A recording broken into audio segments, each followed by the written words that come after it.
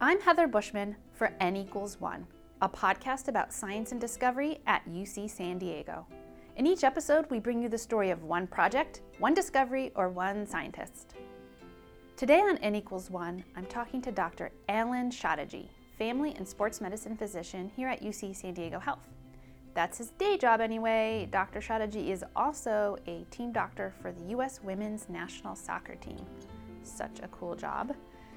So I caught up with him on the morning he was due to leave to join up with the team and travel with them for the 2019 World Cup in France. He talked to me about what he does, what he likes about it, what's challenging about providing medical care abroad. He also shared some advice for anyone interested in staying healthy and performing well in soccer, including parents with kids getting into the sport. Here he is.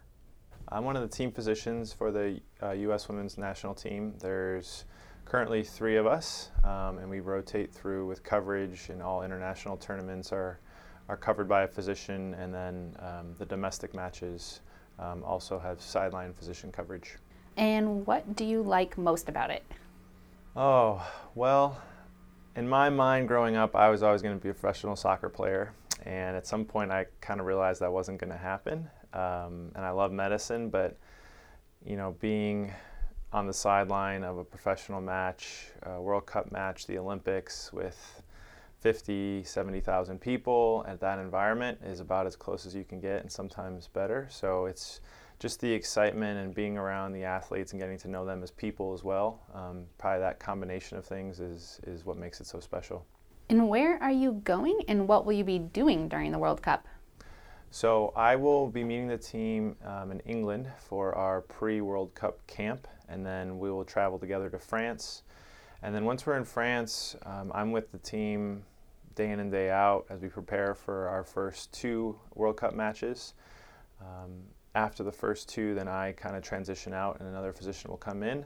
And during that time, it can be anything and everything depending on what happens. So in a perfect world, there's not much for me to do, and I'm just there to make sure that people are well and healthy and practice a lot of preventive medicine. But people get sick, people get hurt, staff get sick, staff get hurt. So in a weird way, I'm kind of on call 24/7, and it just depends on what happens. And as you can imagine, if things do happen, you're overseas, and so hospitals, clinics, everything is done in the country of where we're traveling. So that makes for a different challenge. And you mentioned preventative care. What kind of things are you advising them on? Yeah, we really try to do a good job with that. So the staff, the physios, the athletic trainers, and myself really try to do a good job about emphasizing sleep, nutrition, good hygiene practices, all those little things that most people know about and talk about, but just preventing one illness is a massive thing. And because you're in such close quarters in hotels and training rooms, anything that is infectious can spread pretty rapidly. So we really try to do a good job as best we can of prevention. But the reality is there's travel, which we know increases risk for illness. There's stress, and they're physically really kind of depleted at points no matter what you do. So all those things increase the risk. So we really try to do what we can to prevent things, because that definitely is the easiest way to not have bad things happen. And when you do see injuries, what are some common injuries you see? We typically see a lot of musculoskeletal things, ankle sprains, hamstring injuries. I would say those are the 2 most common things, lower extremity, soft tissue injuries. And then we do see a lot of cough and cold, allergy things, just your basic primary care stuff too. And as we were kind of talking, because you're traveling, there's a lot of little stuff that comes up. And then, of course, we also manage concussions, but those are not very frequent usually, which is a great thing. So all those things are encompassed in primary care sports medicine. All those things I manage.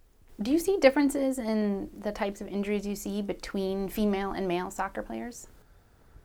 There is some variability, and the reality is there's not a lot of research with women's soccer. There's a lot of research and a good body of evidence developing with men's soccer, especially at the elite levels, and I think there's a big push to develop more research on the female side of things to kind of compare those.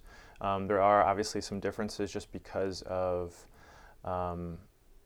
innate physical differences that predispose women to different injuries than men. But by and large, a lot of the soccer injuries are pretty uniform, but we really don't have the data to make that comparison.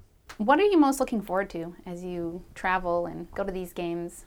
Each experience is so different, and I think part of it is seeing the culture where we travel to, getting to know the local people, but then ultimately just being a part of this.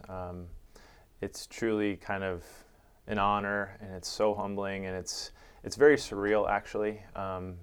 Being a part of this really elite team and being able to just play a small role with all of this. And so for me, I just get excited. It is complete work. I talk to friends or I have patients, and they give me recommendations for restaurants and for touristy things. And the reality is most of the time I see the hotel and the pitch. Every once in a while we'll get out for a walk and some exercise. But it really is a working trip, but it's so exciting and so fulfilling, and I'm just excited for all of it. Now, you mentioned working with an in-country health system that you might not be familiar with as one challenge. Are there other challenges that you typically face as you're traveling and trying to care for players? Yeah, I think sports medicine is complicated and challenging for that reason, because you're really balancing multiple different things. You're balancing the players' well-being and their injury, in addition to the team, in addition to communication with coaches and other staff. I think soccer is known as the beautiful game because it's so free-flowing and there's not a lot of stoppages and timeouts, and that makes it very appealing for players and for fans. But as a physician, and especially as a sideline physician, I think it makes it much more challenging, and more challenging probably than any other sport, because you don't have the ability to take somebody off and sub them. At the elite level, you have 3 subs for the whole match. So if you bring a player off and they're subbed out, they're done for that match. So there's a lot of pressure, and there's a lot of challenges with sideline medicine in soccer. And I think that's probably one of the hardest things in that environment. But all of it kind of makes for a very exciting challenge, and you do your best, and you act on pretty much what would be the best thing for the athlete in that moment. You really try to go based on that and do your best, just like anything else. What would you tell a soccer player, elite or otherwise? What's your best advice on preventing injury and maximizing performance? Yeah, I think that's always the key, and most people are interested in that. There is decent literature developing for prevention with ACL injuries, hamstring injuries. And again, nothing's perfect, but there are some things to be done, both in warm-up and as well as some exercises that can be done to really reduce risk. So nothing is ever zero risk, but the FIFA 11 Plus is a warm-up that has been shown to reduce injury risk. There are some Nordic hamstring exercises and other types of hamstring exercises that have been shown to decrease risk for hamstring. And then there's ACL prevention programs that also are very effective. So for coaches, players, parents, I'd really encourage them, and most of that stuff is freely distributable if you just look up online. So those are things, and then really not to minimize or forget just the things we talked about even earlier: sleep, stress, nutrition. All those things play such a major role, and we kind of take it for granted, and it's just working harder and training harder, but really the rest days and kind of monitoring load is what we call it, how intense and how frequent athletes are working out, especially at the youth levels, has really been shown to be effective. And to kind of extrapolate a little bit more, even with youth players, I grew up in Chicago, and you couldn't play a lot of things year-round. In San Diego, we are lucky to be able to play most sports year-round, but it's really been shown, a lot of good research, that playing different sports when you're younger before specializing is probably one of the most important things to prevent injury. So even for soccer players, you don't really need to be specializing until probably your teens. And so when you're young, 8, 9, 10, play different sports, play a lot of different things, and that's one of the more important things in terms of overall prevention. That's fantastic. I think that's something people don't really know, but is a simple and helpful thing. Yeah. Hard though, right? There's so much pressure to get your kid on some competitive track from an early age. Absolutely. And it's, again, because of, I think, the weather, to be honest, you can do that, but all injury risk goes up. And when you look at the elite athletes, especially they've done a research like in football, a lot of those athletes, Tom Brady, I can think off the top of my head, did not even specialize or didn't start playing football till he was in high school. So a lot of these athletes, they're playing multiple sports. It develops different attributes, different physical skills, communication, all those things, and it doesn't overload your body. And so you avoid those injuries that can derail a career.